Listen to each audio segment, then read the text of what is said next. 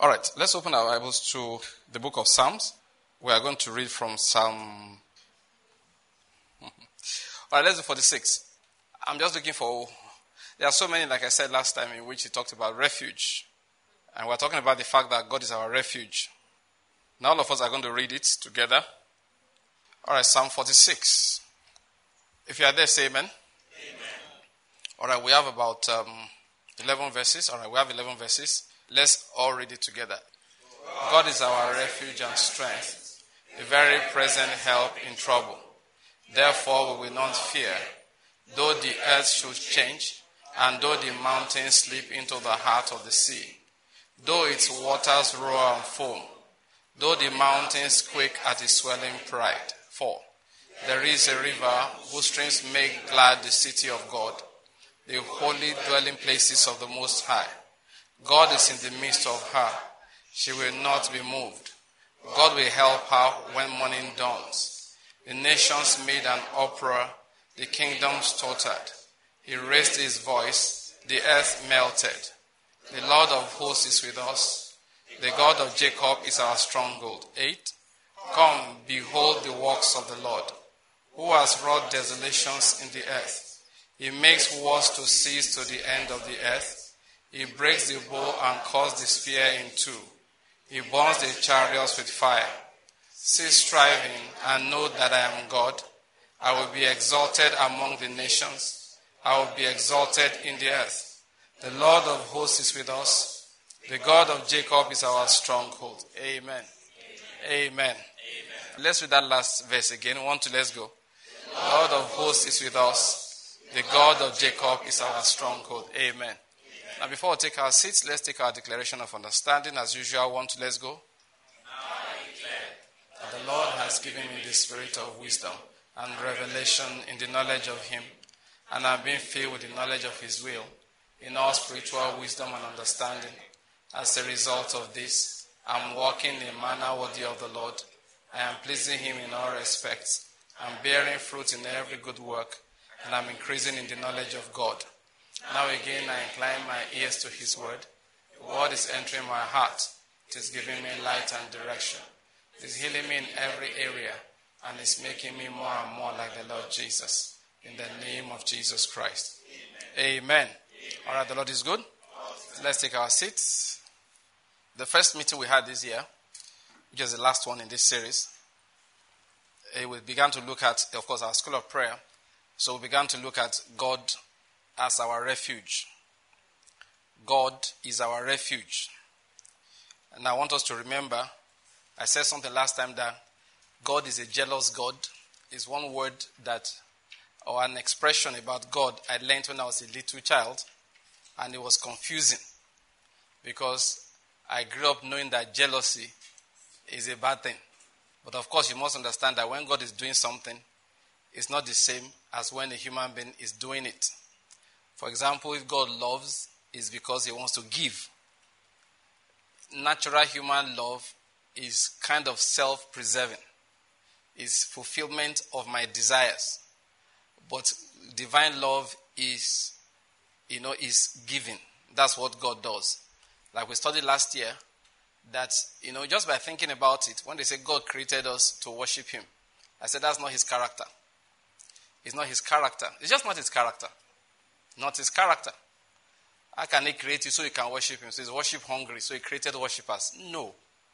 God created us because He wanted to impact Himself into some other beings, some other people. And that's why we were created. We're created to be able to receive the nature of God. Now, worship for us is a method of transformation. Worship is not for the good of God. Worship is natural. I hope you're getting my point. Worship is natural. If you're not worshiping, you know the truth, something is actually wrong with you. It's like drinking. Do you follow my point? It's like drinking. If you really are alive, you will get thirsty. You will desire water. If you really are alive, you will desire worship. You will want to worship God. And why you need to worship is because that is the only pathway to becoming what God created you to be. So God has His own nature, very different from that of human beings that have not yet become transformed into His full likeness. So when we say God is a jealous God, his own jealousness. I'm sure that English is okay. If it's not okay, it became okay after I said it. All right? His own form of being jealous. All right? I don't want to say jealousy. His own jealousness is a good thing. Do you follow? Yes, it's like a mother telling the children, don't take something from a stranger. It's not because, I want to be the only one to give you something. It's for your own safety. Don't follow a stranger. When Jesus said, my sheep, they know my voice. He doesn't want you to hear another voice so that you don't get confused. The day Adam and Eve heard another voice, they got confused. So he had to ask them, who told you you were naked? Nothing changed in them, really. Somebody else began to speak to them. Their normal life became nakedness. I don't know whether you're getting my point. We used to say that after they sinned, the glory left. Nothing left anywhere. What changed was what they were hearing. Their eyes became open to a different realm, a different level of, I don't want to use the word truth or facts. Their interpretation suddenly differed. That was why when the Lord came, what was the question? Who told you? He wasn't hiding it from them. He said somebody has corrupted your pure mind. Who told you were naked? And it's very common with husbands.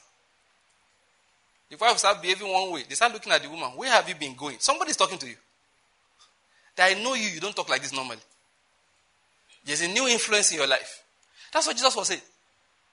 When the Lord came and said, who told you you were naked? I hope you're getting my point. So you see, when he says, my sheep know my voice, it's not because it's like, I want to be the only voice in their lives. I'm the only one that truly love you and will not leave you astray. Will not lead you astray. So God's jealousness, please allow my English to stay. All right? His own method of being jealous is for your good. I think this story, I hope my mother won't mind my telling this story. One day, it's not a very terrible thing, so God will forgive me. One day my mother did something. I was so angry. I didn't talk to her. She came to visit in Enugu. We made an arrangement by which she will come, but she's always trying to make sure she doesn't stress me. Okay. So it's all right. She said she will get to, that she don't worry. We'll take a vehicle straight from home to Onitsha. All right? I said, okay, no problem. Once you get to Onitsha, this is what you will do. You go to this place. Just say you are going to Enugu. Pay for all the seats. She wasn't coming alone, coming with 2 other people. So just pay for all the seats. Don't worry about it. I'll have somebody waiting for you where they will first stop. That's New Market. On her way, she was just with somebody in the vehicle. I'm going to Enugu. I'm supposed to take a vehicle. There's no vehicle there. Nobody goes to Enugu from that place. So make a long story short, that day she suffered in Onitsha. She was one of my younger sisters. So that one didn't hear the instruction. That one came to join them for the trip. So along the line, after finally, she now heard the instruction that I gave. That I said, when you get here, please, this is what you will do next. This was after 1 hour. She said, why didn't you people tell me that in the first place? She walked straight to where I said. There were taxis waiting there. Told the taxi, please take me to Enugu. The taxi said, coming. And just what I said happened. It was supposed to be an absolutely stressless journey. I was even willing to send a vehicle down home to go and pick her from there. She felt that no, it was quite some hours journey. That no, that's not a big deal. Now they can just come straight to Onitsha. So when she came to Enugu, I was not telling me the story of what happened. I was so angry, I just walked away. I said to her, the person who told you that stuff, do you know his name? She did not know his name. If anything happened to you, will he spend a dime to try and rescue you? Nothing. If you fall along the way, will it bother him? No. You are my responsibility. You should have followed my instructions. That day, I was angry. You know, it's at a point in time in life, I began to understand why God reacts one particular way. Because I had everything laid down. It was supposed to be a totally stressless journey. But she heard the voice of a stranger. That's why God gets jealous. That's why he's jealous. If you have ever held a position of authority, you will understand. You know what you usually will say? But I told you. But I told you. As you are saying it, the anger inside you, which is from heaven, is boiling. But I told you. That's why Mike Murdoch said, the 10% of the job of a boss is to give instructions. That 90% is to repeat them. Because human beings don't listen. You say, but I told you. Kenneth Hagin, great prophet in his days, he taught a lot, but it's his prophetic words that stick with me till tomorrow most. I also believe so strongly in his teachings. That prophetic side was so powerful.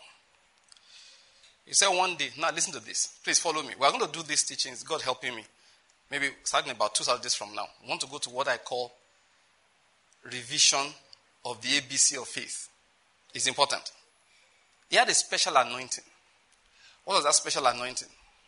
The Lord Jesus appeared to him. This is the reason why you have life. I've called you to do this and that. Bring out your hand.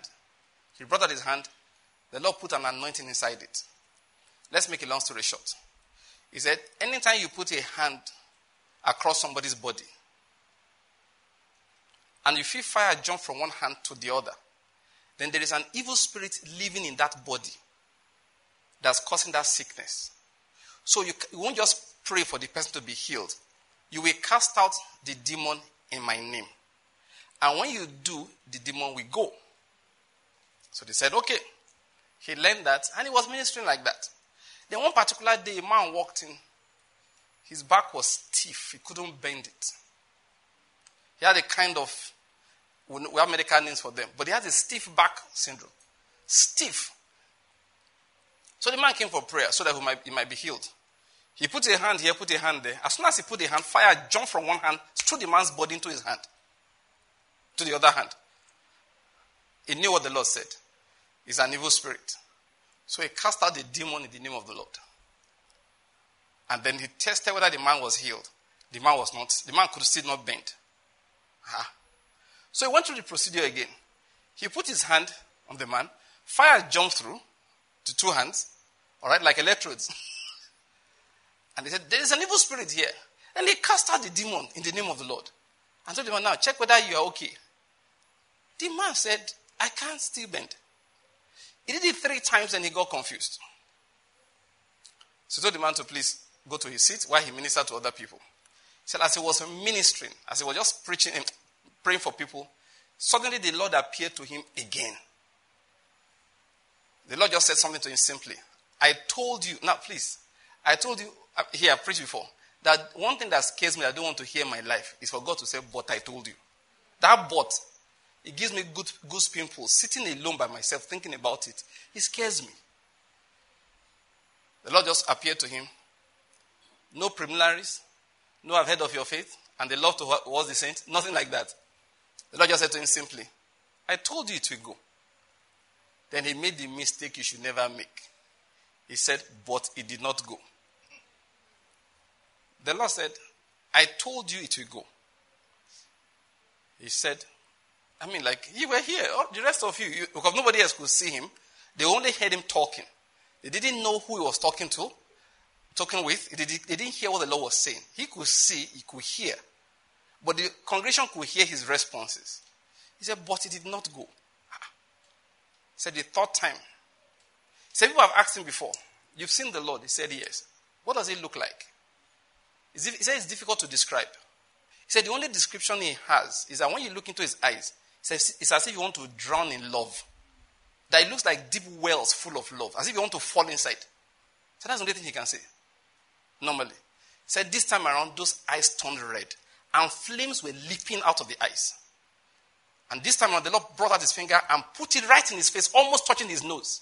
And said, I told you it will go. And then the vision ended. Now he was confused. He's like, God, come back. Where are you going? You were here? It didn't go. Then he paused. He thought. Then the Holy Spirit helped him to understand. He called the man back. He went through the routine again. Put his hand across the man's body. Fire jumped from one hand to the other. So there's a demon in here.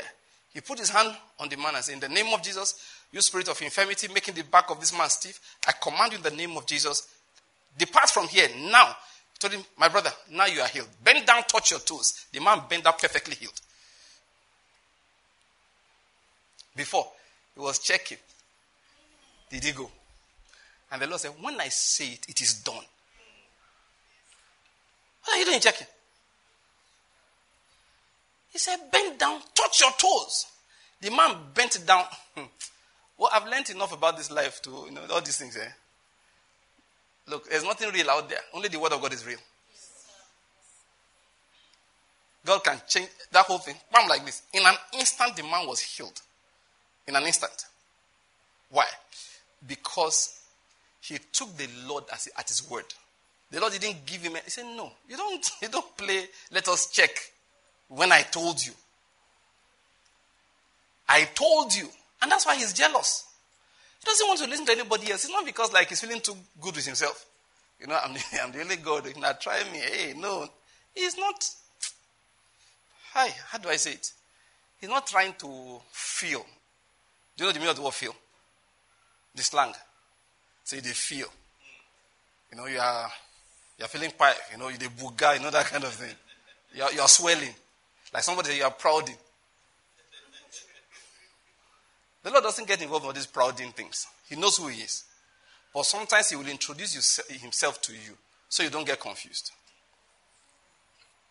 An illustration I use is that sometimes I've been to, of course, you don't wear a badge. Just go around. You meet people in places, maybe in a public place. People are confusing somebody. It's happened to me many times.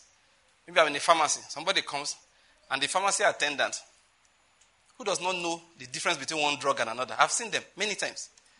And people will all foolishly walk in there say, please, person sick. Which medicine should I buy? So many times, instead of minding my business, I'll just say, just a minute. What are you trying to do? I just do a small rundown of the person's symptoms. I say, okay, don't listen to that girl. She doesn't know what she's saying. I've done it many times. So I'll now give the person a bit of counsel. And I say, look, next time, please just go to the hospital, okay? But for now, just take this. And I always add something to it. Don't worry, I'm a doctor. Is it pride?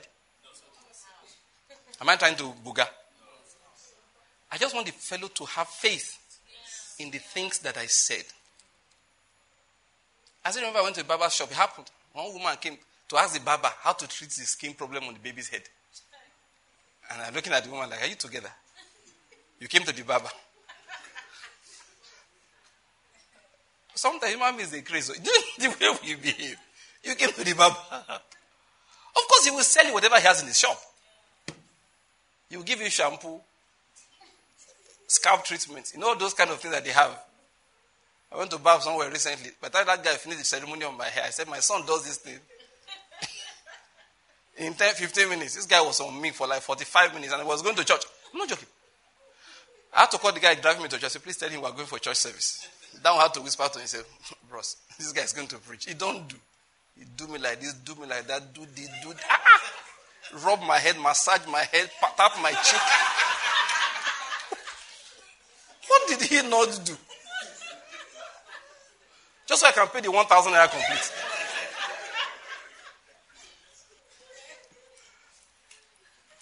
So that day, when I saw the woman there, I just told the woman, please, madam, excuse me. This is how you treat this. I saw it, I said, no.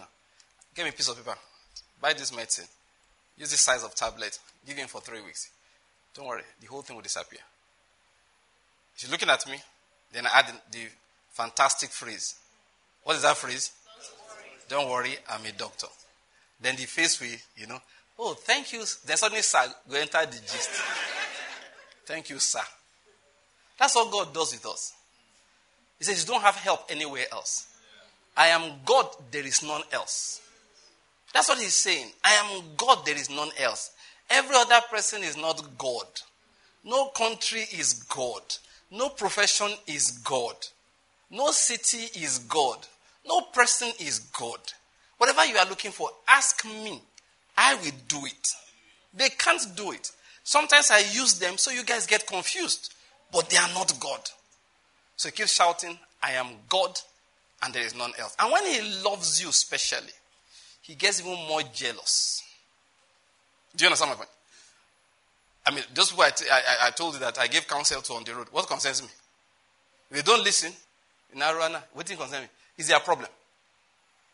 But if it was my wife or my children, they must listen. They must listen. They must listen now.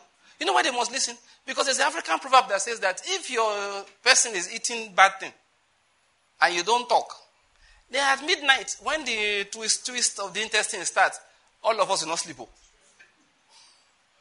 So if it is in my house, no. Sorry. We will discuss this thing until we iron it out. And if it's young children, all of that is to make it's for your own good. But it's a person on the street, and that's why God uses the word jealous for his own people. Oh yes, that's why he uses the word jealous for his own people. The unbeliever that doesn't want to listen to him is the one that will fall into a pit and die there.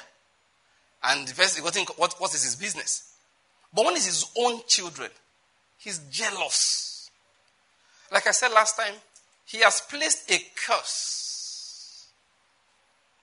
Please bear this in mind. Curses have origin. You must bear this in mind. He has placed a curse on anything we, his children, will have hope in apart from him. So if you want to place a curse on something, just put your faith in that thing. Hope is derived from your faith. Just put your hope in that thing. Once you do that, that thing comes under a curse.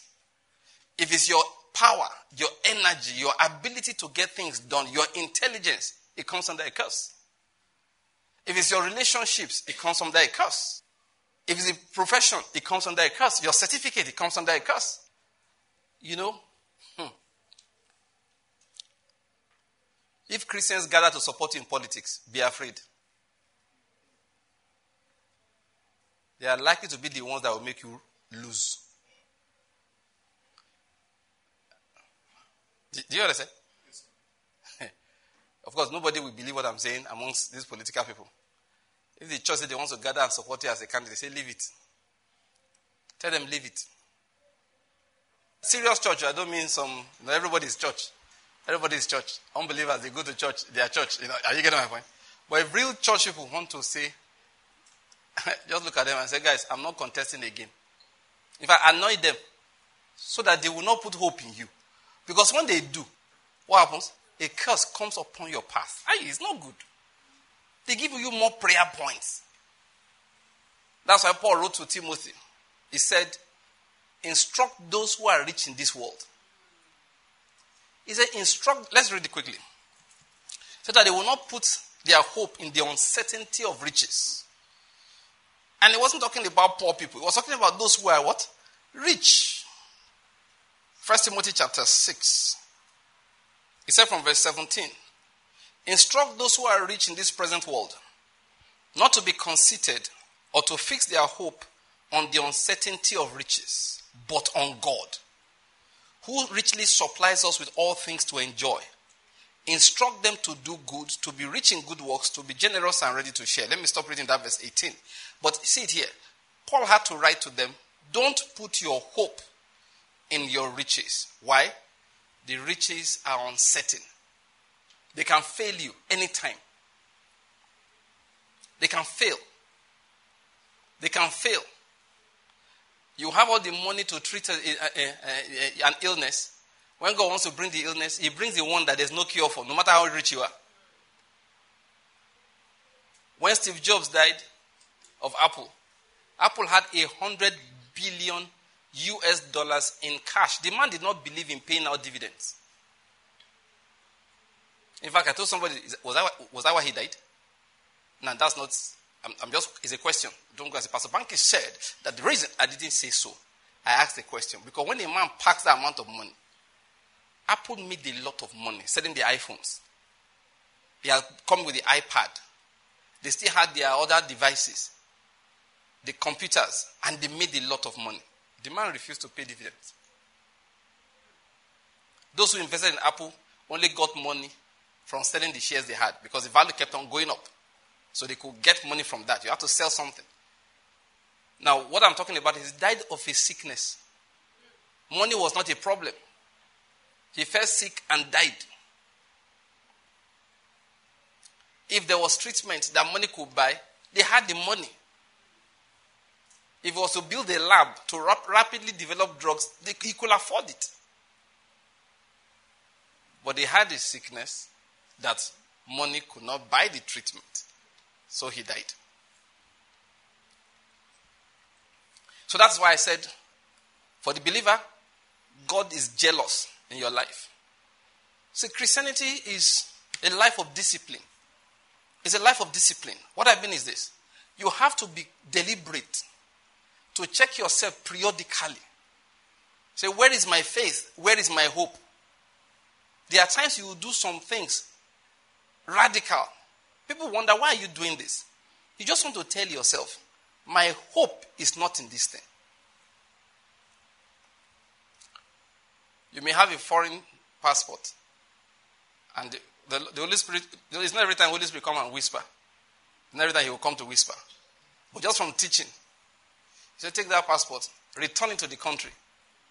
Say to them, I no longer wish to be a citizen of your country. You know, people do it. So you put the passport in an envelope, write a long letter, send to the embassy in your country, maybe like in Nigeria now.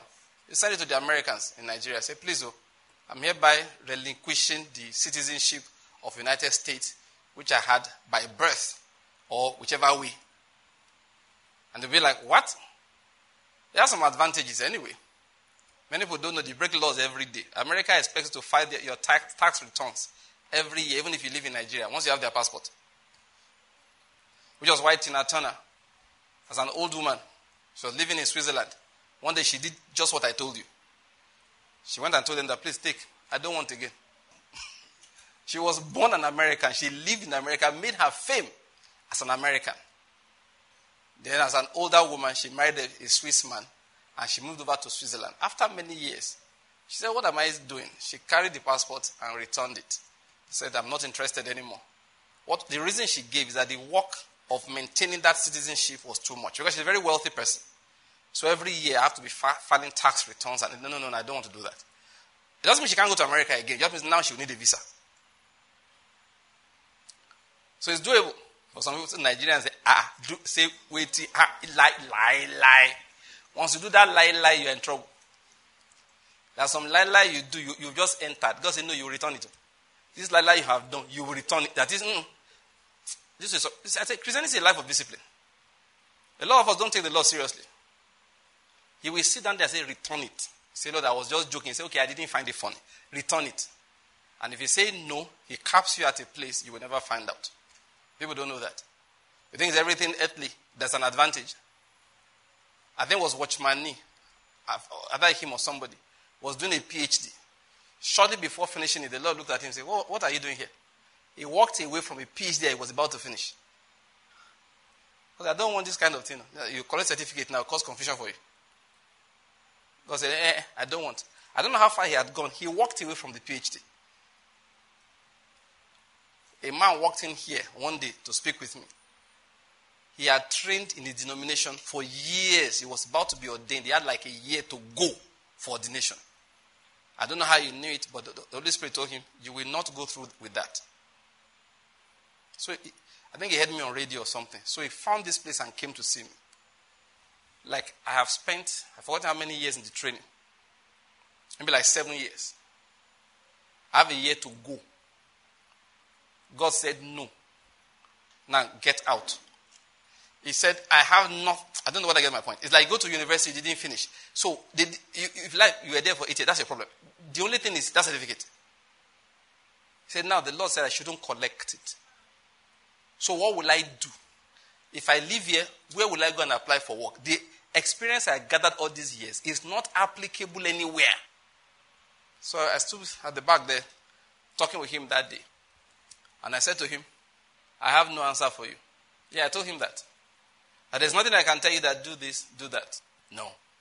If you are convinced it's the Lord, let me add new words. He's not stupid. He plans something ahead. But the way he behaves is that he won't let you know the plan until you have done it. I never saw him after that, so I don't know exactly what he did, but I pray that he took the counsel. And let me say something to you, to everyone listening to me. God brings everybody to that kind of point in life. He does so. And please, anybody preaches to you that the mercy of God means that anyone you choose, it will be all right. It's not true. It's not true. If anybody tells you that anyone you choose, it will be all right, it is not true. If you have to pray for a whole week or a whole month so you can choose the right, please do it. Many times, if you take the wrong road, there's something that the Lord does. Sometimes you take the wrong road. In His mercy, He said you will survive it. All right? But this junction, you are coming back there to take the right one. I don't know whether you're getting my point. He said, don't worry about it. You will survive it. But that will be 7 years of waka about. At the end of 7 years, events will lead you back to today. Then we will start again.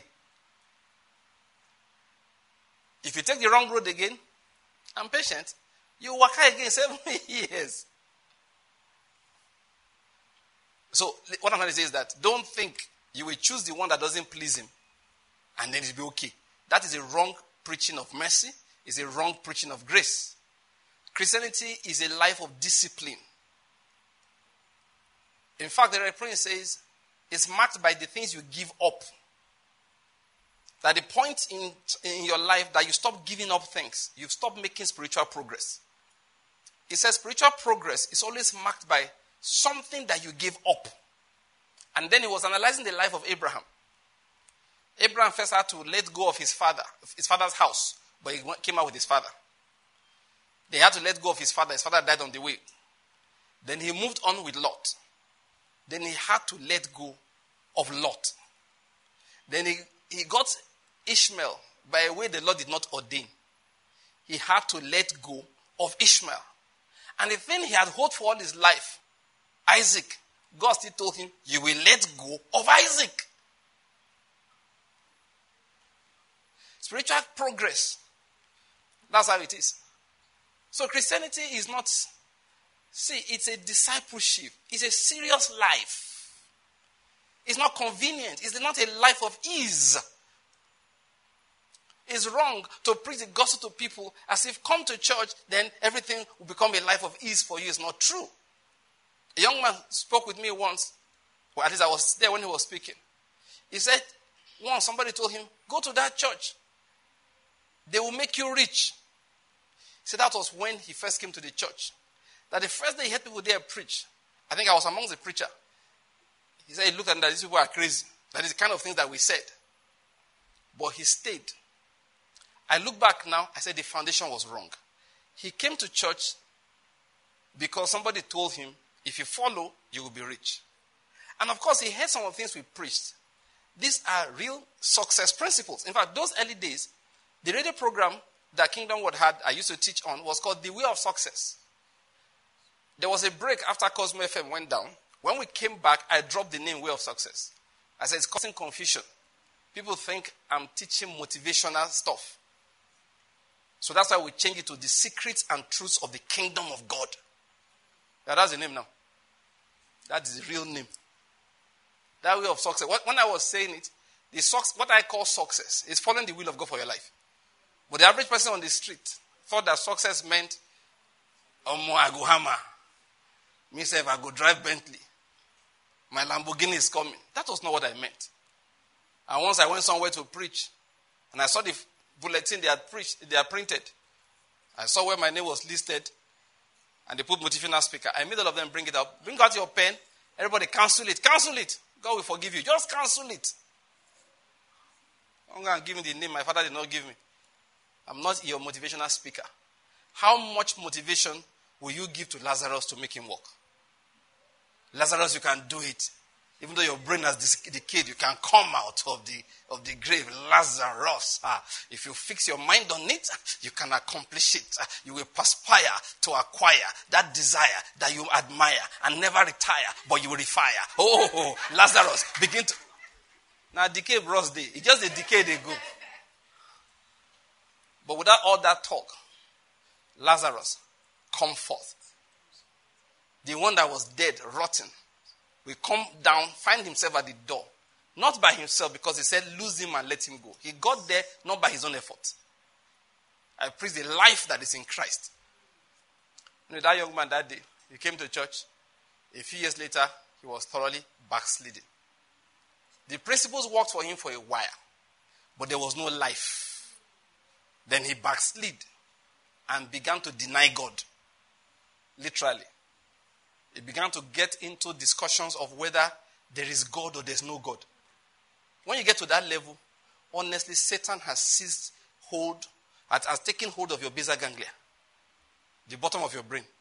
Yes, he has, because there are discussions you don't get into. What was the reason? Because somebody lied to him and said, hey, when you get to church, they will make you rich. So he followed the God of wealth. You want to know the truth? Christianity is self-denial. And don't be afraid to preach it. The Holy Spirit is one that does the conviction. Many people, you think that you need to entice to church. They have more problems at night you don't know. Many people shine during the day. They don't sleep at night. Suicidal spirits will not leave them alone. Every day they are there thinking of how to die.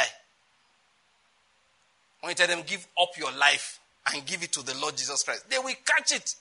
You think that you need to entice them. Some of the gospels we preach is the gospel of poor people, materially poor people. It can't be preached where people are generally prosperous.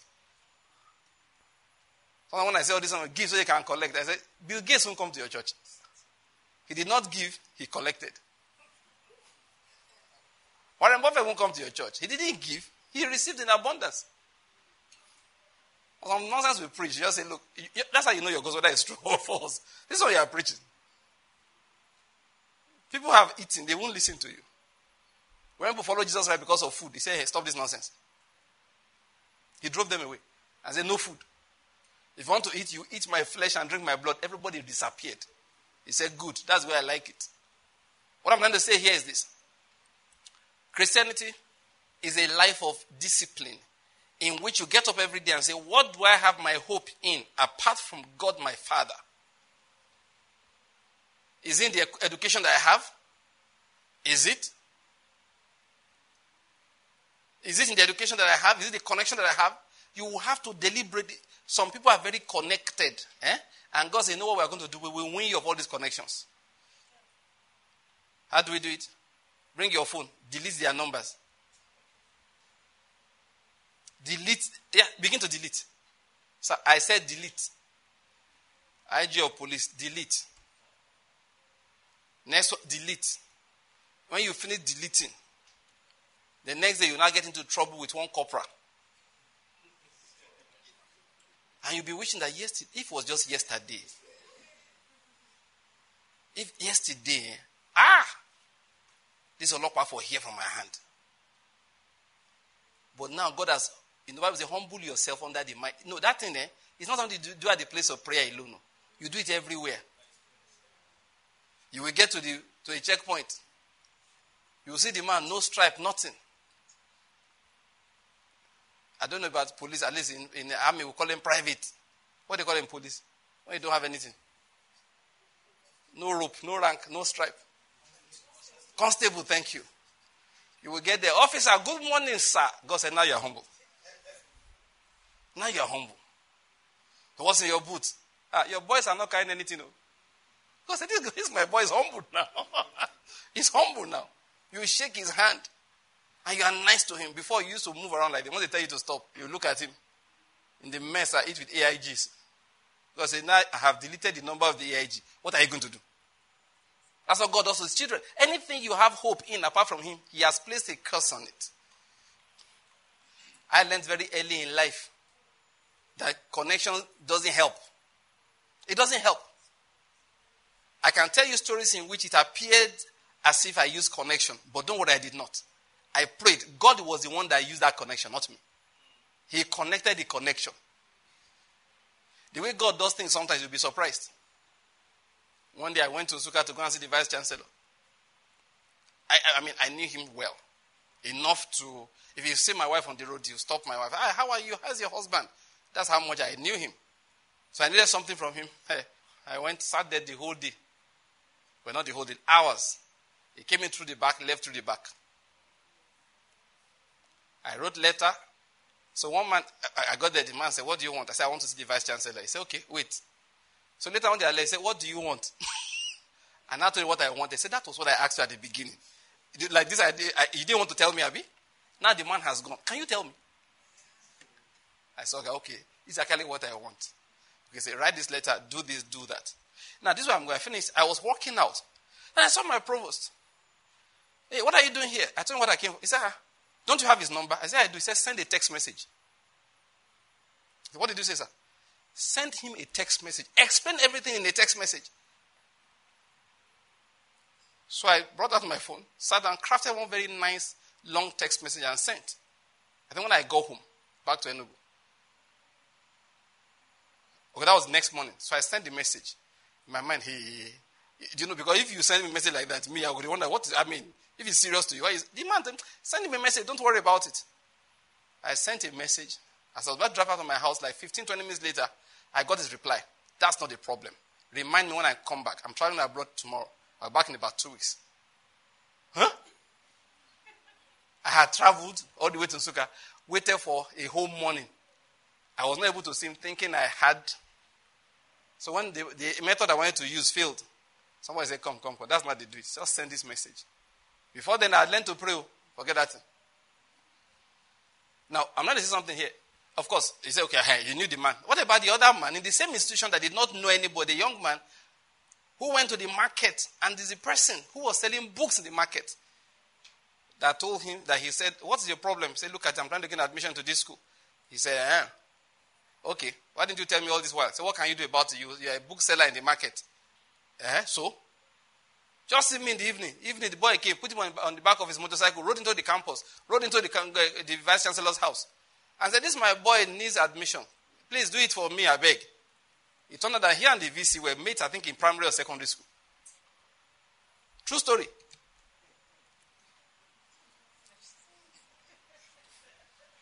See, I said Christianity is a serious discipline. You will make up your mind. God, please, where did I put my hope? That night I said earlier is not a joke. Some people, God will say, that passport, some of it is your mother that even got it for you, and your mother will deny you when you finish. No, that time, when she was pregnant, your father didn't have money. They prayed and prayed and prayed until God brought money. And then she packed herself and went to America to go and deliver you so as to give you a chance in life. God was setting them up. Say, these people will frustrate the two of you. Just go on. Just go on. Say, this boy you want to give chance in life, he will give you up. He will give the chance back to you. Just watch it. So now you are 19, you are 20, you are becoming a big man, a man now. So your mother is now saying, hey, you see, look at the way the country is going. Thank God I decided to go and deliver that. Some people were telling me I was very foolish. And God said, you were very foolish. You just don't know it yet. And I'm going to prove it to you very soon. Because in all your prayer and fasting, you did not know that you dedicated the boy to the Lord. You forgot that part. You forgot that part now. And the Lord now comes and says, oh boy, you are mine. Before you were born, I knew you. Then your father and your mother carried you to church when you were 2 months or 3 months, just like Samuel. And the pastor was saying, and they were repeating after him, in the name of Jesus, this boy, we give you to the Lord. You do the purpose of God. Said, Lord, I was hearing everything. Do you want me to play for you? So your father gave you to me. Your mother gave you to me. And I gave you to them first. So, see, you are my own. Say, Lord, what do you want me to do? Give me the passport. Say, you're a big boy now. You can vote, can't you? Say, yes, send it directly. Write this letter. Then after you finish, you go and tell your mother, the Lord said to me, he said, hey, my son is hearing from God. Amen. Who is the girl? It's not your girl. You're going to say, I ain't going anywhere. What happened? I am no longer an American citizen. No, it's not a problem. Your passport expired. We can get it renewed. No, I returned it to them that I do not want it again. Oh my God. What is up with this one? This one wants to kill me. He said, no, mommy, I'm not killing you. You will live and not die. And the Lord will come and do the two of you, you and your husband like this. No, they got time. Maggie, thank you. What is Meg for double people?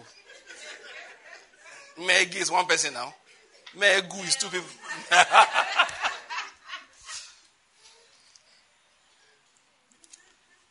See, You are building something now that this one will be security for my tomorrow. God said, one day I will make you go to church. I will bring a false preacher. That man is laughing for a reason. I'll bring a false pastor that knows how to preach. He will collect that house from you. You will give us an offering. You will say, God, my God is going to bless you. Somebody here, you have a house. He will give you the address, the street. It's me that prevailed upon him. The Lord said, if you put that house on the altar, within 1 year, you will not be the same again. Because how can you be? I've collected your house. You carry the paper, do everything. Draw for the ministry. He collects his cut and goes away. And then they sell your house. By the time your eye clear, you now know that man is a thief. Eh? Hey, the man is annoying you. You don't know him. That's why he goes around churches. Your house don't go. Because you will not hear for the first 6 months. After they have sold it, or they have used the money to borrow from the bank, God will do the house such a manner that you can't collect it back. Don't be angry with them. It's God that's collecting everything that you placed your hope in. See, that's what we began to look at. Anytime there's trouble, we try to hide. It's natural. And we must hide. We must hide. We must hide. There's a brother. Okay, that's why we have burglar proof in all our homes. 2 stories that will interest you. We used to live with one brother in Transequilu those days. We had a normal home with burglar proof. Chima wouldn't lock his, but he just turned the normal, the union key, M23H, those kind of thing, M21H, that you can go to the market and buy. You just turn the key, and you go. One day I can say, my brother Chima, that house has, just put the bar behind now and hook it with something. I say, Pastor Banky, anything that can break this door, he has tried now. Let him collect whatever he wants to collect and go. I didn't get it. I talked. One day he said, look, I should relax. That he lost faith in all these things. He said because his father had a friend. The man had everything. Bingo, he had. High fence, he had. CCTV, he had. Electrified wire, he had. He said the day thieves came to his house, they waited on the lift, entered his car. All of them entered the house together. He deactivated everything by himself. And the thief robbed him comfortably. And then they left. He said after that day, he lost faith. He said if God can't protect me, leave him. Until we left town, that's all he did. Until he left town. After about a year, he left that house. He moved out of Enugu. He said, look, all these things, I beg, he has lost faith in them. Another brother, they were robbing in his apartment block that time. In New Haven here. Was living on top floor. When he was hearing all the commotion, giddy. He said he went and prayed. When he finished praying, he went and opened the door. He said, I beg, don't break my door. If you want to come in. He unlocked the door, then sat on the table in the sitting room and started reading his Bible. He read the Bible till Monday, he didn't come. He kept on reading. After a while, all the giddy ended. For whatever reason, they left him alone and returned and disappeared. He said, just pray. He said, God, I beg, you will help me. He opened the door, he unlocked the door, removed all the desires. I'm the one adding, don't break my door. He unlocked the door and left the door like that. So anybody just tried the door to open. And then he sat down and waited. And they never came. What they saw or what they did not see, we don't know. But God kept him. See, when there's trouble, we look for where to hide. Like I said last time, we say, this country, you don't know where it's going. Now, for your information, that's one of the most stupid statements from the mouth of a Christian. You know why? You are right, you don't know where it's going. Who knows where it is going? Who knows? Who does? Humanly speaking. No, answer me, who does? Nobody. Now, why do I say it's stupid? The place where you are going, do you know where it is going to? Or you think Bible story is just folktale? No, it's not folktale. When Lot moved towards the plains of Sodom, it was well watered, like the garden of the Lord. Like the land of Goshen. Described it, those who were writing this described it very well. Beautiful. When he left there, he left with nothing. Do you know anywhere he's going? Hey, come on. Somebody showed me the laws passed, I think 2 years ago in one of these American states. They said there is Second Amendment sanctuary. You know what that means? Second Amendment sanctuary. That is, America has what they call Second Amendment. The right to bear arms, to carry weapons. I've read that constitution. I think they misinterpret it. And God just covered their eyes. They've lived with the misinterpretation forever. But let's not go into that. I don't remember the name of the state. When I saw the things that they wrote, that was signed into law 2 years ago, that's about a year and a half ago, by their governor, I had to ask the person who sent it. I said, are these people normal? That was the question I asked. Because they began to exempt, I'm looking for some of the stuff. So now they are allowing people to carry guns inside the car without a license. So you can enter a bus and carry your gun, no license. Say we're a Second Amendment sanctuary. Normally, you know, most hotels, no firearms. They say, no. That no hotel has the right to put that sign there. You can walk into a hotel with your firearm. Now, school marshals can carry guns on school premises. But then they finished. I said, are you people serious? They said this particular law makes young adults between ages of 18 and 20 eligible for a license to carry a handgun if they are protected under certain court orders related to family violence. So your father slaps you.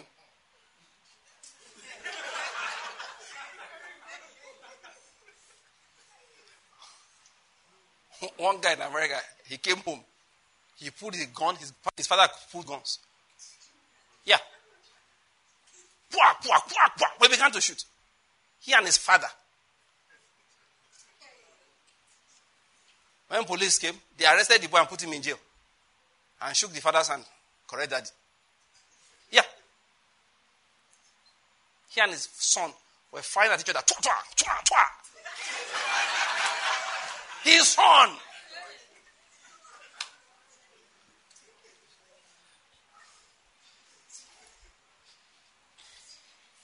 In 2 days, California had 2 mass shootings. Killed a total of about 18 people in 2 days.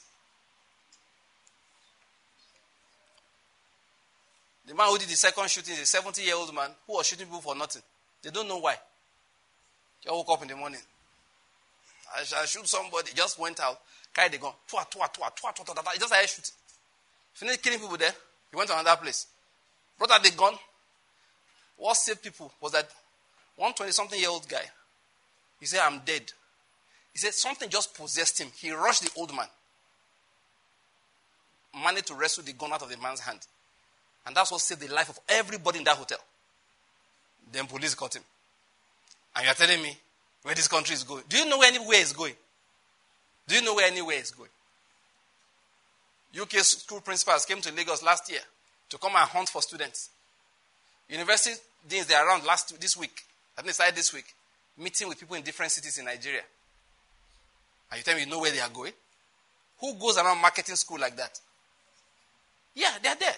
Asking you come. You come back to the UK. It's your money. They ain't got.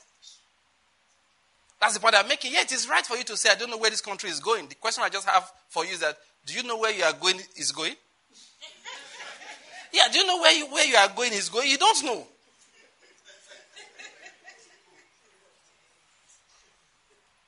That is why, people of God, we have no other choice but to dig into the Lord. It's a practical thing. It's a practical thing. It's not just a negative of saying, no, I will not put my faith in something else. But how do I put my faith practically? How do I hide in this God that's a refuge? If you read Psalm 91, just open your Bibles there. We'll read it together again. We just read, which one did we read to start just now?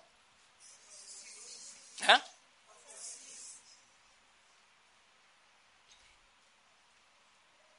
For the 6, okay.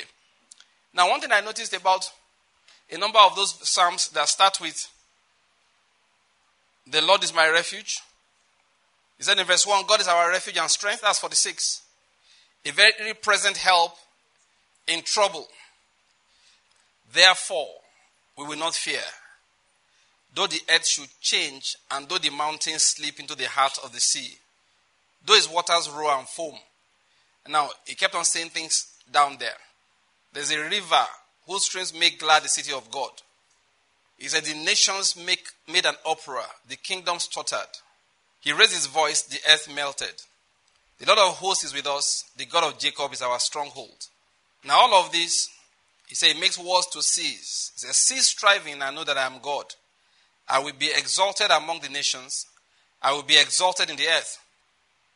The Lord of hosts is with us. The God of Jacob is our stronghold. All of this began with one thing. God is our refuge and strength. That statement, please read it out. Personalize it, please. Let's go. God is my refuge and strength. We are doing 2 more times. God is my refuge and strength. The last time. God is my refuge and strength. It's important. You say this every morning. As often as it comes to your mind, say it. God is my refuge and strength. Quickly go to that Psalm 91. You see what it says there.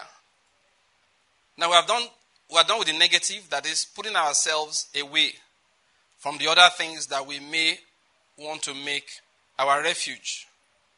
But how do we, in practical terms, make God our refuge? Psalm 91 is one of the most beautiful psalms in the scriptures, packed with promises, packed with the things that God will do for his children. We will not be afraid of the terror by night.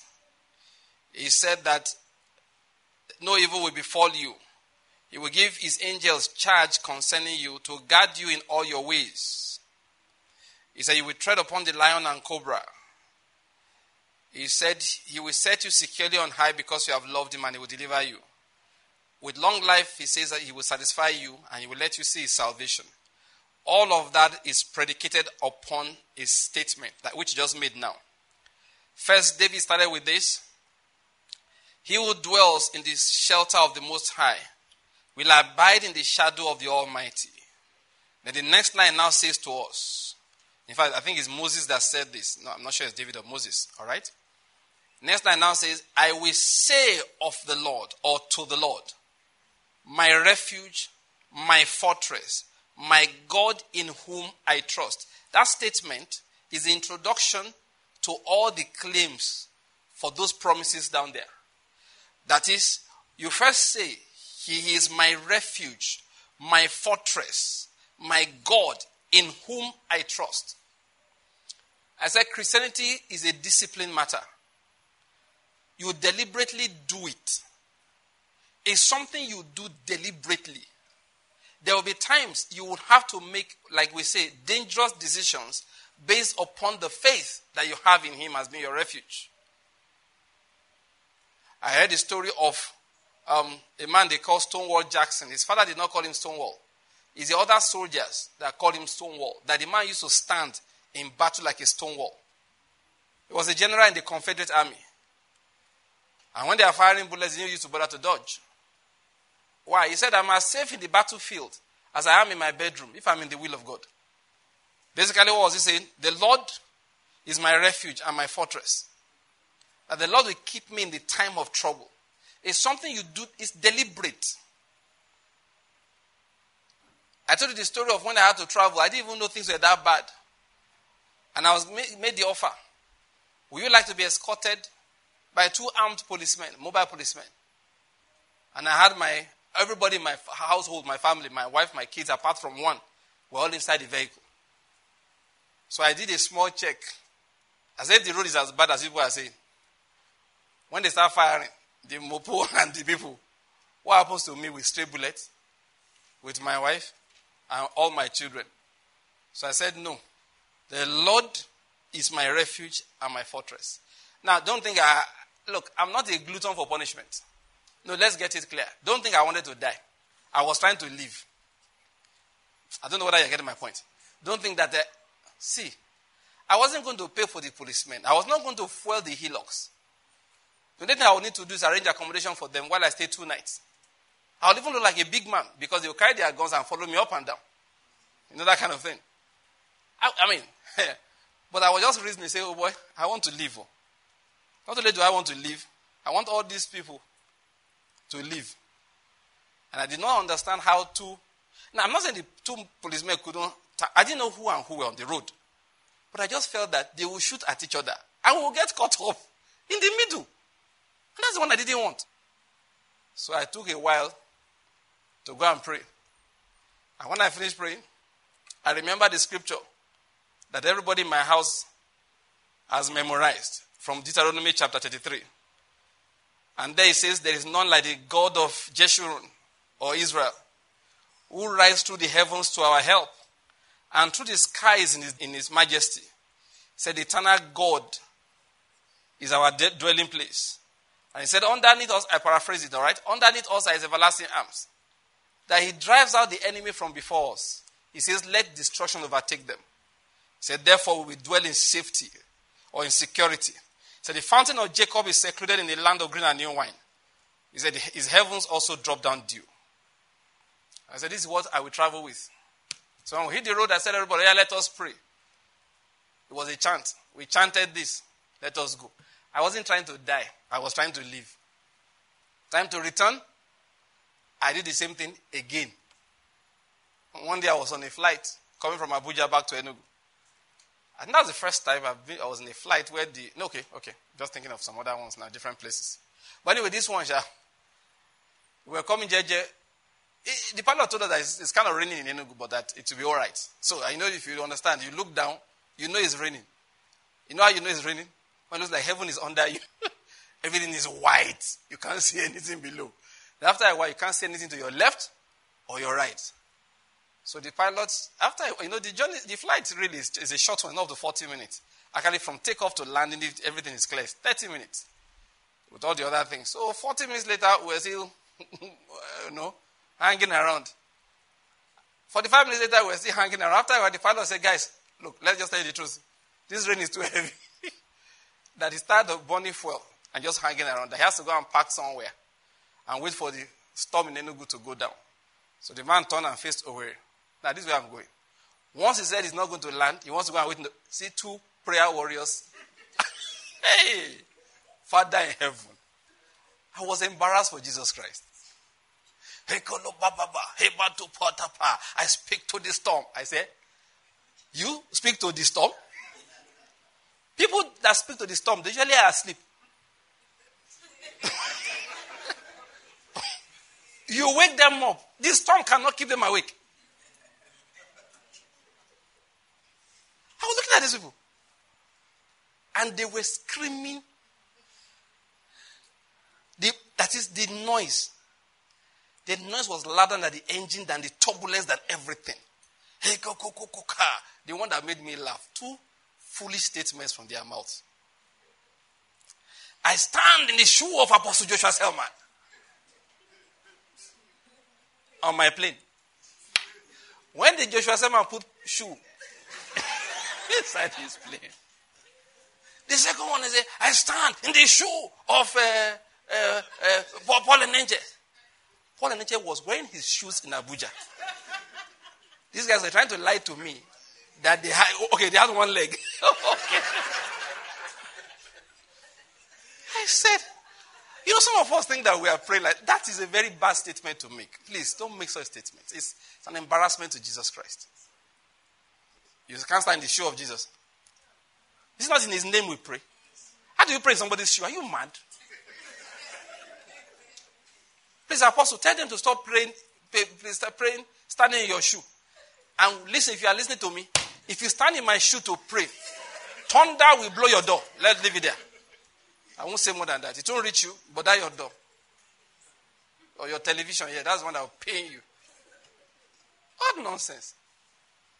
You want to pray, ask in the name of Jesus. Please. They were going, after a while, I couldn't take it anymore. Unfortunately, because of the turbulence, I could not remove my seatbelt. So I stretched. I stretched, losing the belt to the extreme. I still couldn't reach the closest one of them. So I begged the guy in front of me, now tap that prayer warrior. Tell him, see that noise, done too much. The guy looked like, what? That kind of. It was later I realized I was the problem. Everybody else was enjoying prayer. The guy, I said, please tap that lady for me. He looked at me. Okay, please tap her for me. Tapped her. I said, please, it is enough. God has heard us. Now we need to hear the pilot. And she now calmed down. Because then, of course, the guy was announcing, because you know to know what the guy is saying. He was announcing that we're landing on Owerri and all of that. So we stayed there, idled for like another 30 or 40 minutes. Then the pilot took off again, Opari. The prayer warriors began. They started, at this point, I was frustrated. They made, the one that annoyed me most in the whole thing. They said that we come against crash. I never thought of crash until they mentioned it. I said, these two pilots are skilled in their job. They are not afraid. Now, I'm not saying that guarantees anything. You were not praying like before you took off the ground. Listen. I had almost tapped one of them. Were coming down. Said, you call that prayer? No, I call it foolishness. That you were not calm enough to calm the storm. I said, you were not calm enough to calm the storm. Jesus that calmed the storm, they had to wake him up. Before you calm the storm, calm yourself. To my shock, as we were coming down, there's one popular actor who was sitting in business class. He brought out his bag to give money to the prayer warriors. Now, this is where I'm going. You think I wanted to die? No. I had read enough to know that planes don't fly just because they have engines. Samuel Doctorian told the story of how the plane he was in, the engine on his own side of the plane caught fire. And he could see it burning. And the pilot told him there was a problem, so he needed to go and take a turn and then go back to the closest airport. I think they just took off not too far from the airport they were taking off from. So to go back to go and land. So he had to kill the first engine. They now had only one engine left. So that one has to survive. Anyway, make a long story short. As he was looking at the engine that was burning that they had to kill, he saw under the wing, he saw an angel. So he relaxed. He didn't bother about, I bind, I close, I lose, I judge. Nothing. He just rested back. He knew that underneath us are his everlasting arms. Many of the prayers people pray, it's panic. It's not praying. It's panic. I'm not saying if you are panicking, you shouldn't pray. But that noise is not necessary. I don't know why people think they have to make noise before God hears them. Sometimes I think it's just show. Pharisaical praying. It's show. Anyway, they are not in trouble yet. They don't believe that there's trouble. Because if there's trouble, bros, I'm not shouting for anybody. If there's trouble, I get on I put my head down. In fact, before I pray for the plane, I pray for my wife, pray for my children, pray for everybody. Then when I finish praying for them, I said, Lord, I will now pray for myself for survival. Because in case I don't survive, let me leave prayer for everybody. I don't have time to be shouting and borrowing people's shoes who are busy wearing their shoes. And for your information, no, look, there's no lack of love for those men. It's not them I'm talking about. It's that principle. You don't wear anybody's shoes to pray. What's wrong with you? Where do you see it in the Bible? The only people that wore people's shoes to pray, demons almost killed them. You know what I'm talking about? The sons of Sceva. They wore the shoes of Paul. I join in the name of Jesus whom Paul preaches. Borrow me your sandal, Paul. 9 they wore Paul. The demon beat. One demon flogged 7 men. Nobody prayed like that in the Bible. That's another aside. Please, people should learn. You don't start doing things that you don't see anybody in scripture do. When you have come down with all this, your concocted deductions, look for examples in the Bible. Jesus said, if you ask in my name. Sometimes, some of us go to churches where we recruit everybody to pray for us. St. Peter will pray for you. St. Paul will pray for you. The mother of Jesus will pray for you.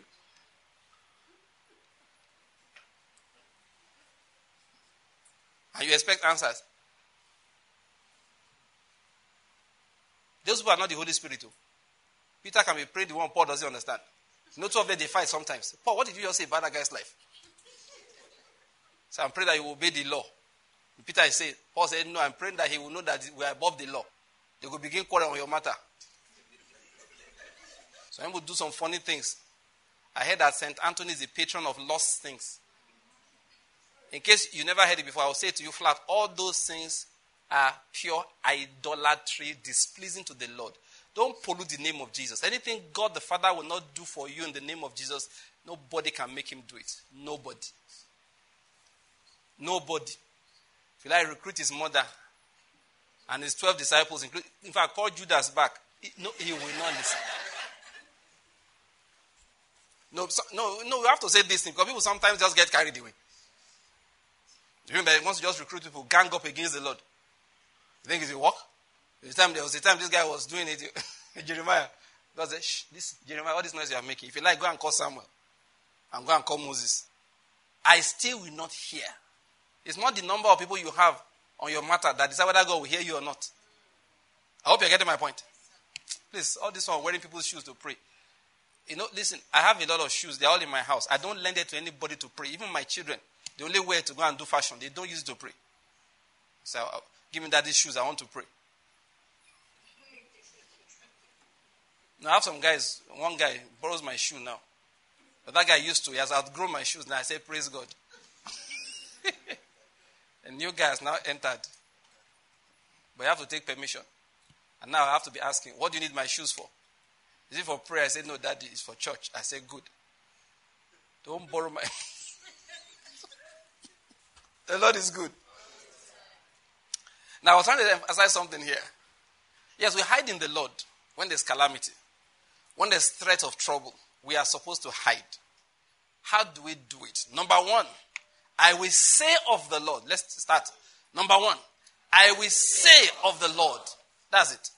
It's what you say of the Lord. That's the first way you hide in him. What do you say of the Lord?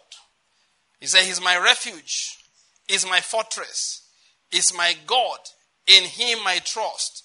That is the first thing. What you say of the Lord. What you say of the Lord. You have to learn to say many things of him. Now, when you say of him, he's my refuge, what are you saying? For example, they say there is economic hardship.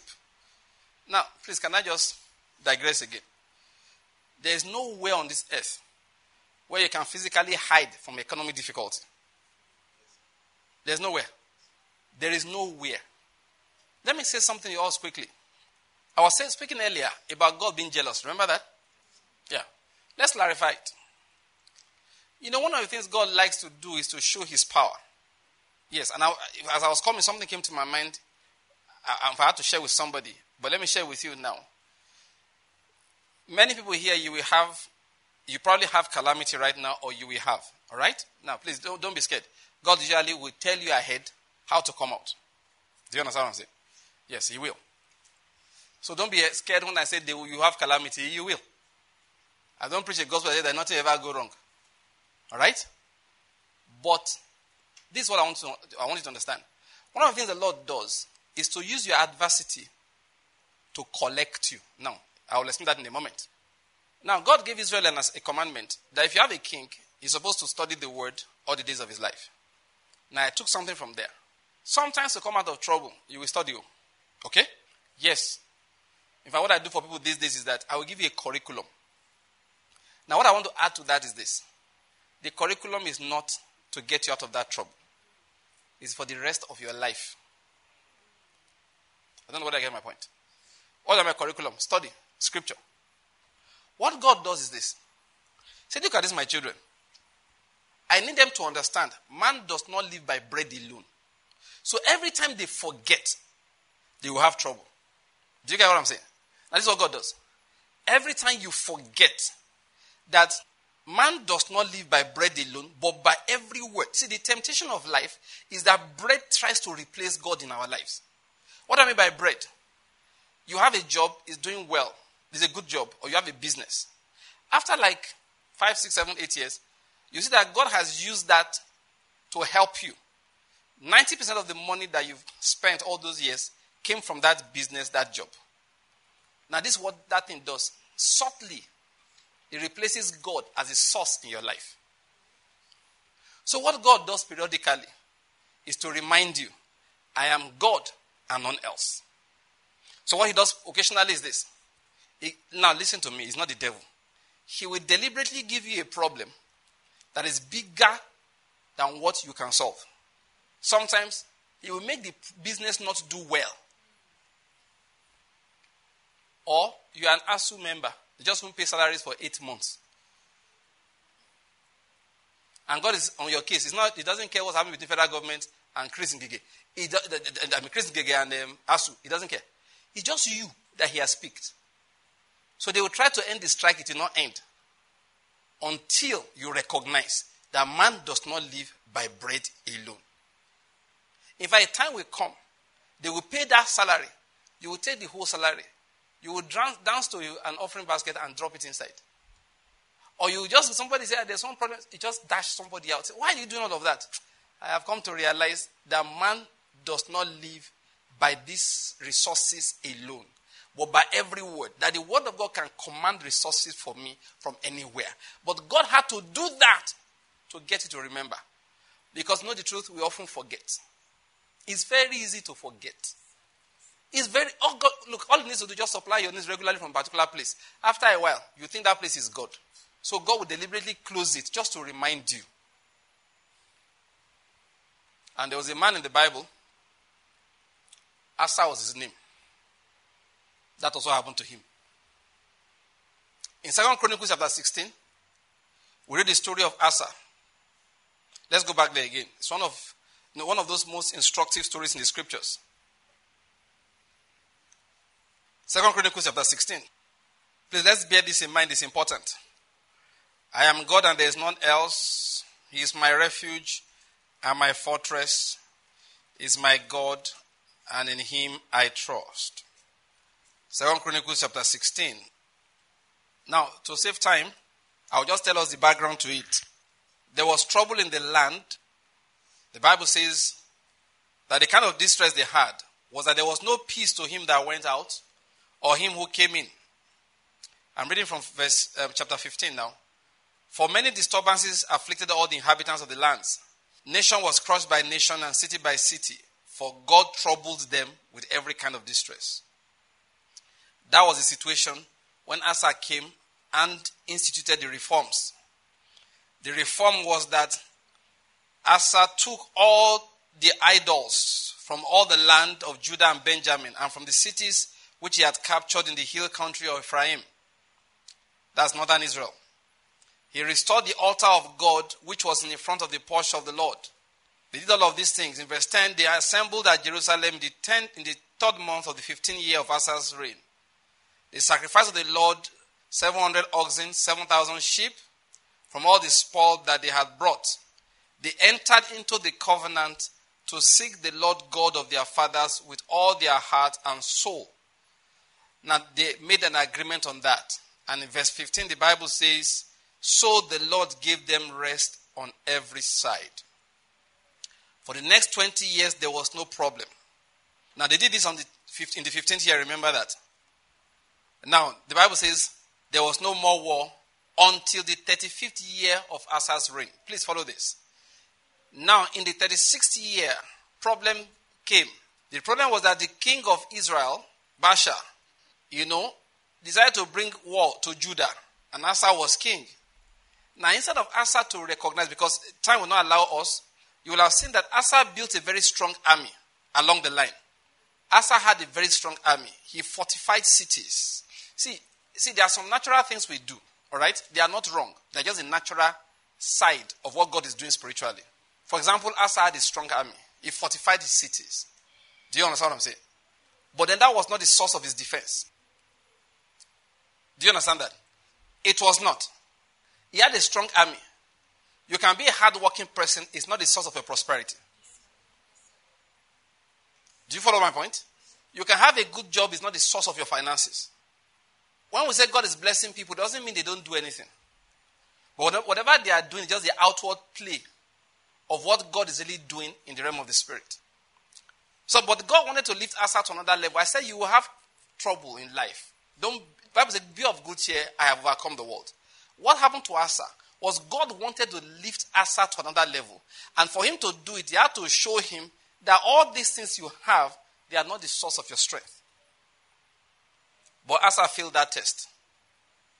What Asa did was to go and negotiate.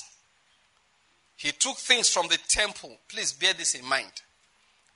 Because of time, we're not reading everything. He took stuff from the temple and sent to Ben-Hadad, the king of Syria or Aram. Now, what he did was, the Bible says in verse 2, Asa brought silver and gold from the treasuries of the house of the Lord and the king's house and sent them to Ben-Hadad. Now, he was using holy things to negotiate.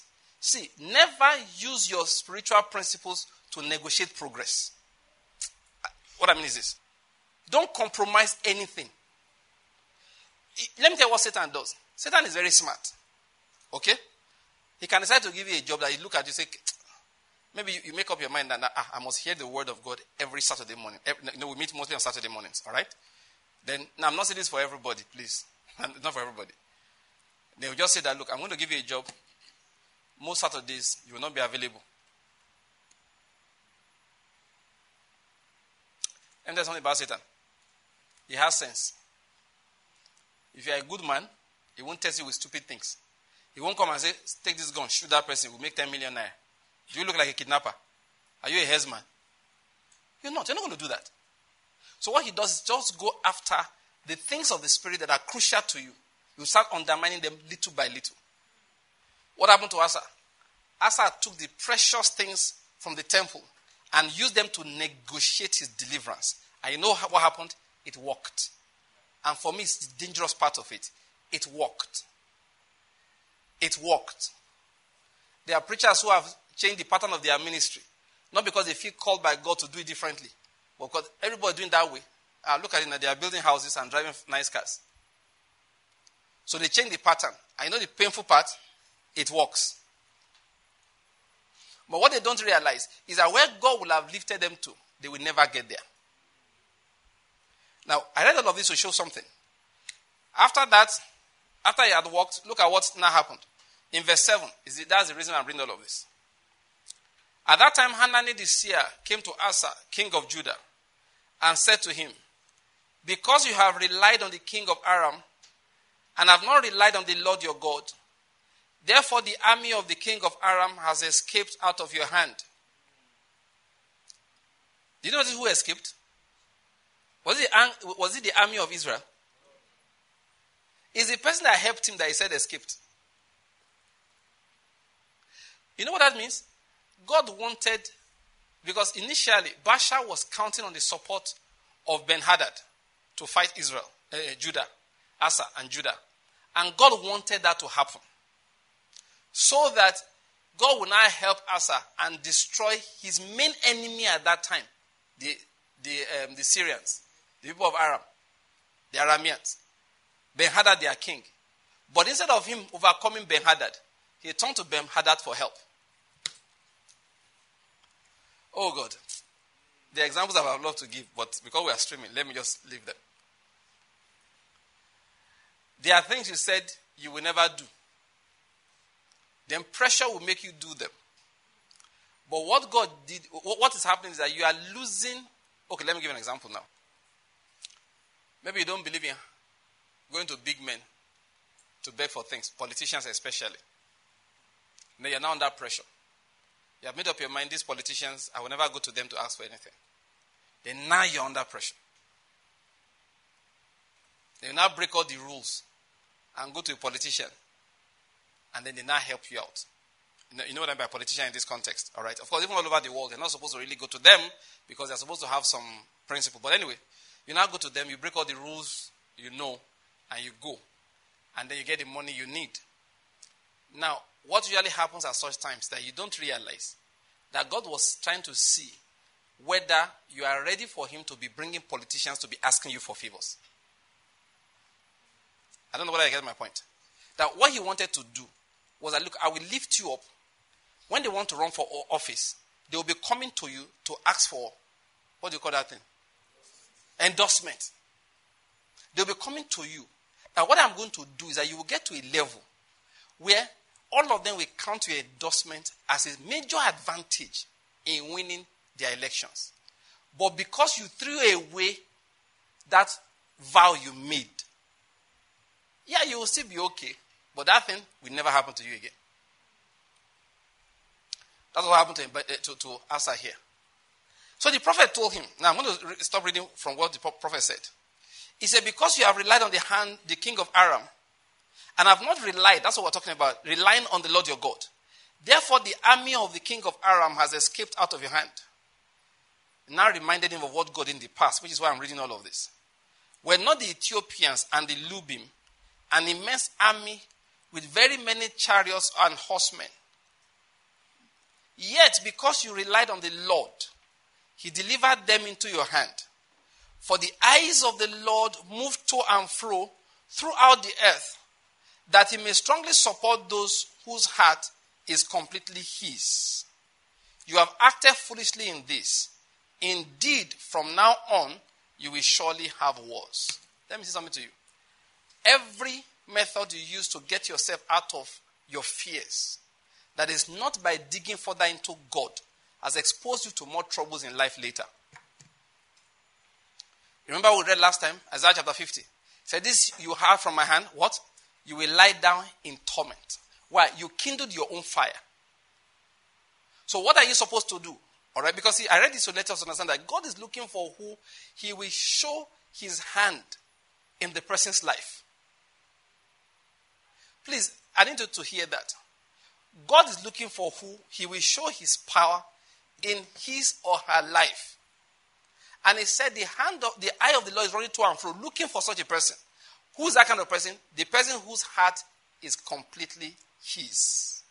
We're back to how we pray. How do we dig into the Lord? It's simple. Number one, I will say of the Lord, he is my refuge. He is my fortress. Anytime there's calamity, anytime there's need, anytime there's trouble, brethren, before you call somebody and ask for help, get on your knees. Before you get into your own plans, get on your knees, find all the scriptures, and say of the Lord, he's my provider. Say of the Lord, is my defense. Say of the Lord. I remember one of our brothers told us something. Where they were living, Riverine area, there was a lot of this, what do you call it? Militants, Nigeria's had a lot of problems over some time. You understand my point? Militants were really causing problems there. So a lot of his colleagues relocated the families to Abuja. You know Abuja? Why? It's very far from Niger Delta. Militants don't cause trouble in Abuja. So they were very happy. So they stayed down in Niger Delta, earning money there. Family lived in Abuja for security reasons. Within a year, Boko Haram Wahala started. Madala bombing. After church service, 30-something people dead. Next thing, bombing of United Nations building. Then IG of police, they almost killed him. Bombed his convoy. Killed a lot of people. Burnt a lot of cars. Bombing this, bombing that. Then they said, yeah. By that time, amnesty had been done. Of course, first federal government forced those people to a standstill. Then they negotiated. Then peace returned to the whole area. The Abuja men ran to for safety. Trouble went and met them there. Another wahala. Do you get my point? The way but him, because he trusted the Lord, he prayed, stayed where he was with his family. Yes, there was rumor of war and all of that. You hear bomb blasts, but after some months, everything quietened down and he remained in peace. Those who ran to Abuja said, okay, where do we go now? You know what a lot of them did? They now packed the family and ran to, of course, the easiest one to get to is Canada. And now, in case you want to know it, I will say it. Sometimes as a preacher, you don't want to offend people. Maybe Chooks is your friend. And he wants to carry his wife and his children, go and put them in Canada. He will not be any money in Enugu here. And he's your friend, so you don't want to tell him the truth. But you know what I found out? If Chooks gets angry with me, it's his problem. As long as the Lord is not angry with me. If he and everybody on this room, including this bishop and his wife, and they're happy with me, and Jesus is not happy with me, I'm in trouble. So if I keep quiet, he would be unhappy with me. I think you're out of your mind as a Christian, especially a young Christian. When I say young, I don't mean 25. I mean young family, probably in your 40s. To carry your wife and children, go and put them in North America, and you are working in Nigeria to be sending them money. Are you mad? Don't be stupid. Who's raising your children? Who is raising your kids?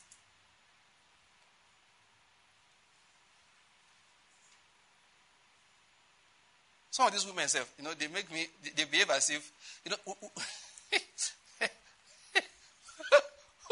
what you really believe is temptation that will let us know.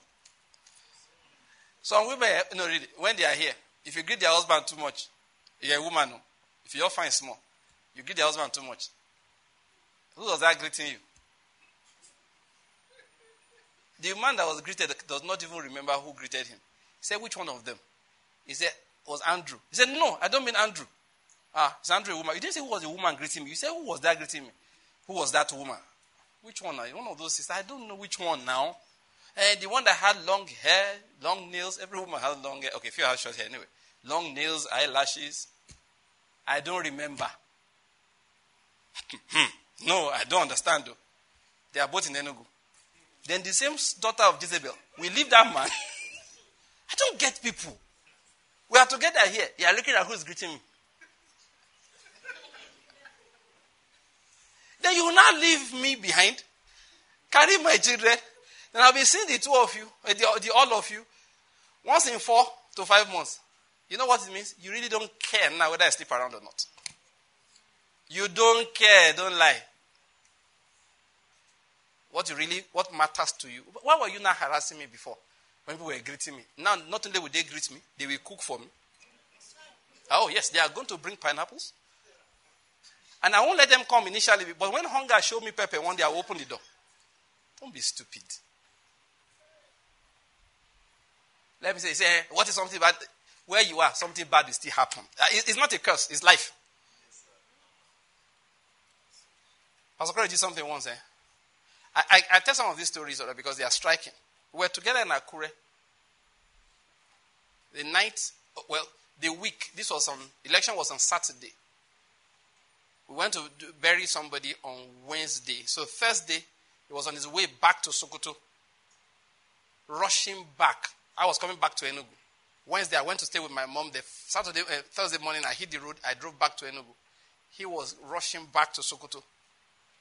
So when he got to the airport in Sokoto, in Abuja, all the flights were booked.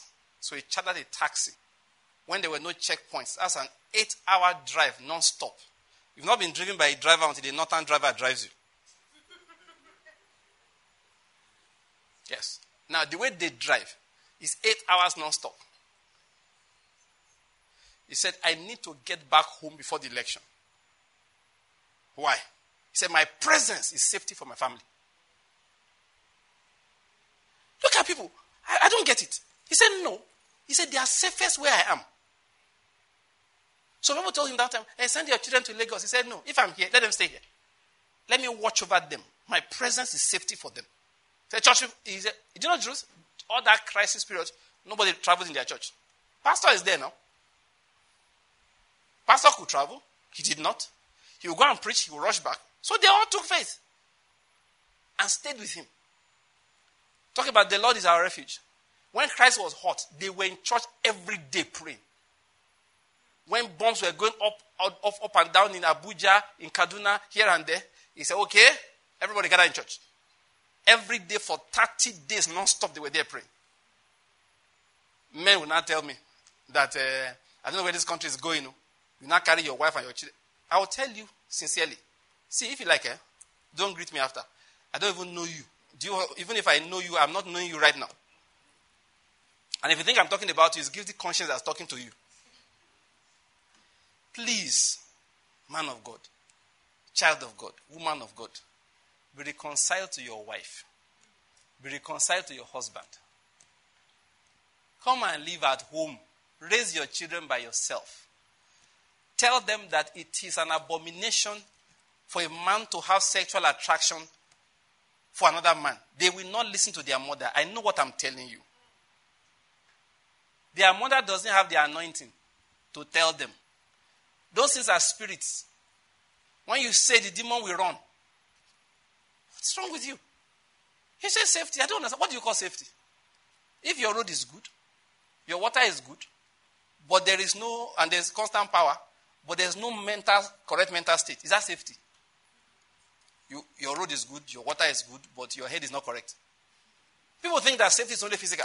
You're a Christian. There are 3 levels of life's experience. I said it on Saturday for Christians. There's a spiritual level, there's a soul level, and then there's the environmental, physical level. Every single one is important. The most important is the spiritual. You cannot be plotting for the environmental and you ignore the spiritual. Are you out of your mind? When there's crisis, get on your knees and say, God, where is this country going? I don't know. Like a group said those days, I don't know what the future holds, but at least I know who holds the future. I don't know what the future holds, but I know who holds the future. You that holds the future, we have come to you. Everybody, you tell them, kneel down here. Wife, children, yourself, sit down. Lord, we have come. We don't know what this country has in store for us. But you, we know the script now, which is the next line.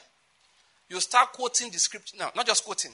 You soak yourself in God's promises. Let me end it here. We'll continue from this particular point. Everybody, to your feet, and Psalm 91. People make me laugh sometimes. So. And you just see adults make this. I say, are you all right?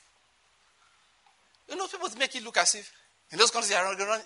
See, there's no safety anywhere. Safety is only of the Lord. 2 Nigerian boys were walking in a club in Canada. They told one guy he can't enter. The guy went back, got a gun, and shot the 2 of them and killed them for nothing. They did not offend him. They don't know him from Adam. They just told him that you can't enter this club. Why not? So he left, got a gun, and shot the 2 of them. I don't mean he injured them. He killed them. You think there's safety anywhere? People die in Enugu. So I'm not trying to say that people don't die. We die here too. Do you get my point? But they die everywhere. America has an average of 1 mass shooting a day. It's average. In a year, there are over 300 mass shootings. And they call it mass shooting if it's not done by police. Usually, the law about mass shooting, there are some rules. So, when I say mass shooting, many of the shootings that happen, it's not even counted there. Because it's not mass. Even the police that shot people, it's not mass shooting. If the person shot himself, it's not mass shooting.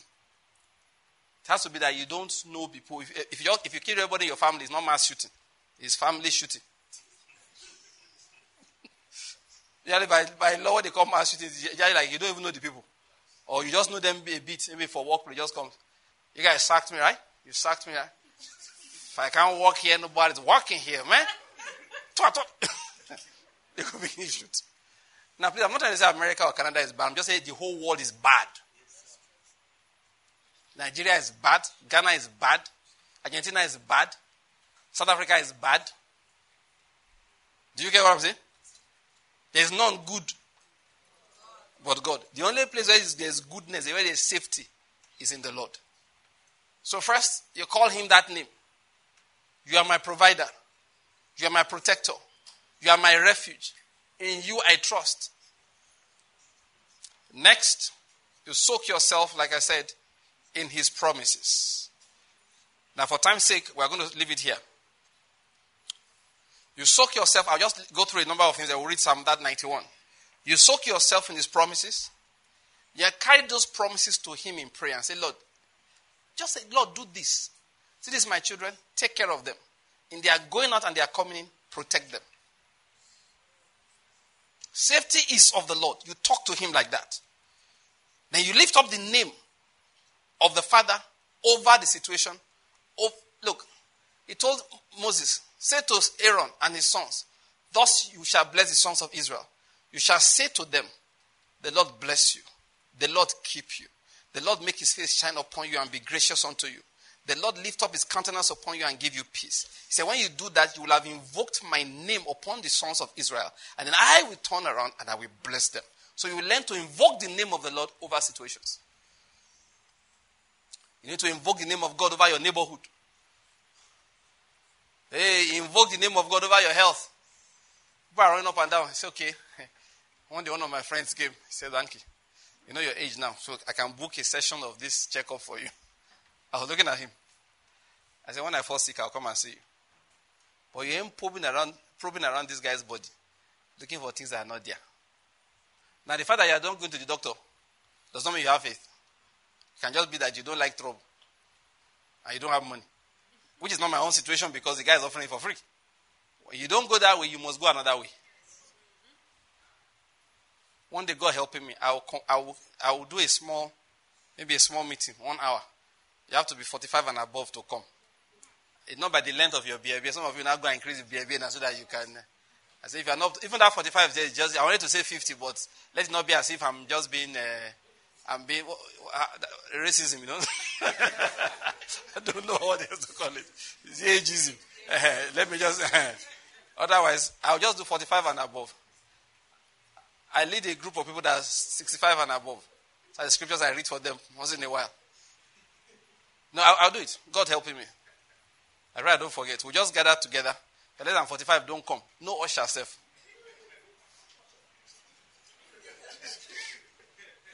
I want to tackle the problems. They said that when you are old, your eye will get dim, you become diabetic, you become hypertensive, you have a stroke. We will kill all of them one by one. Some of you now go to court and go and swear affidavit. I don't agree. So actually, I'm 45 and a half. I will not agree. No, people can say they are men and they can identify as women. Some people are 35 say, Pastor, I'm identify as 46. I won't agree. But we'll take the scripture, take the word of God, take promises from scripture, and base in it. The aim is that we chant them, everybody go away with the recording, and that's your medical checkup. Do you get my point? If you are not sleeping well, you plug it in your ears. You pray to the Lord, you give thanks, then you recite those scriptures. Father, this is your word. It's not a method, it's the word of God. You're taking it to him. Lord, this is your word. Confirm it in my life. The Lord bless me. The Lord keep me. The Lord renews my youth like that of the eagle. My body is full of sap. The same spirit that raised Jesus from the dead is flowing through me and giving life to my mortal body.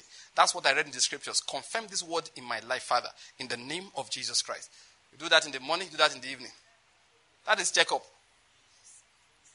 Dead brain will wake up. If I just by reciting a few of these, some people are listening to me. Kidneys are waking up. Amen.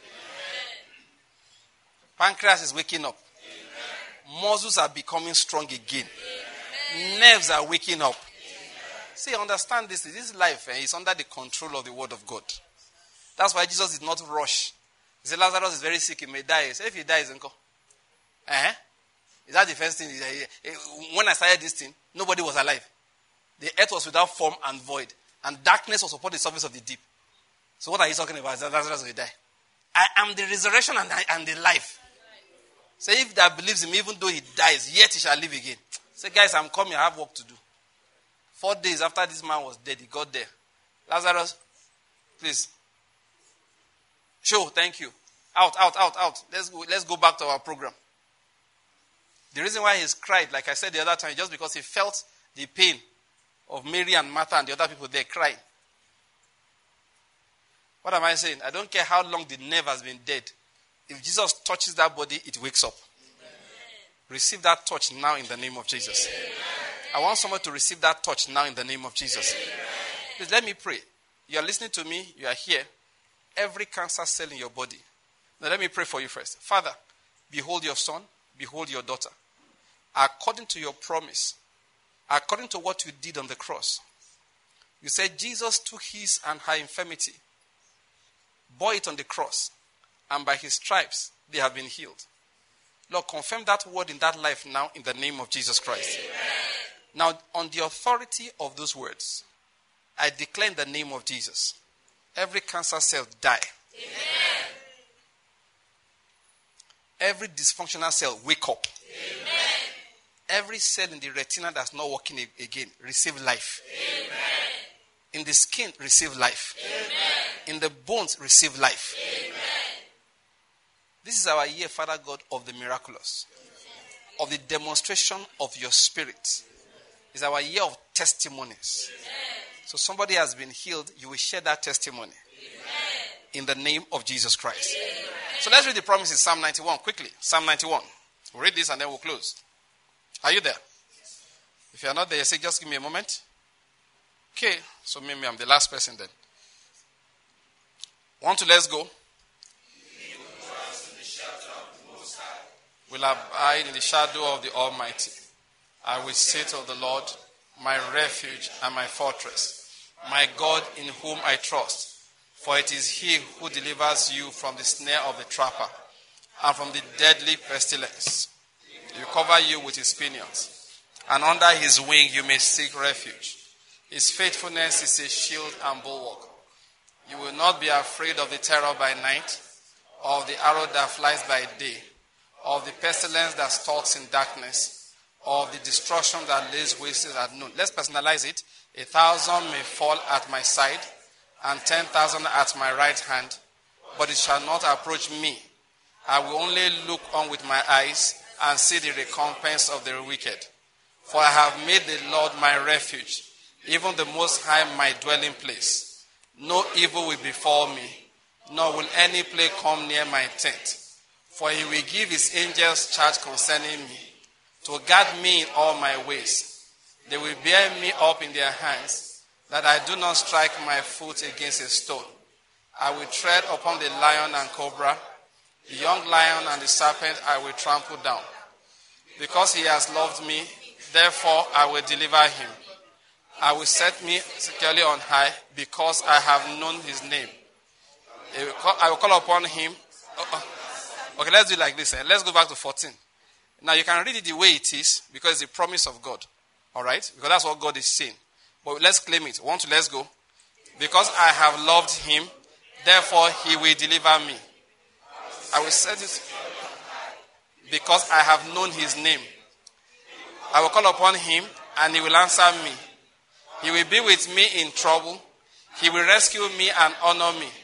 With a long life he will satisfy me and let me see his salvation. Now if you see, now it's God that's speaking. So we are claiming what he's saying. So that's why some of us are turning it upside down. Let's go over it again. Now let me read it. Because I have loved him, therefore he will deliver me. He will set me securely on high, because I have known his name. I will call upon him, and he will answer me. He will be with me in trouble. He will rescue me, and I will honor him. And with a long life, he will satisfy me and let me see his salvation. In Jesus' name. Father, we thank you for today. Just give the Lord thanks. Take a minute and give the Lord thanks.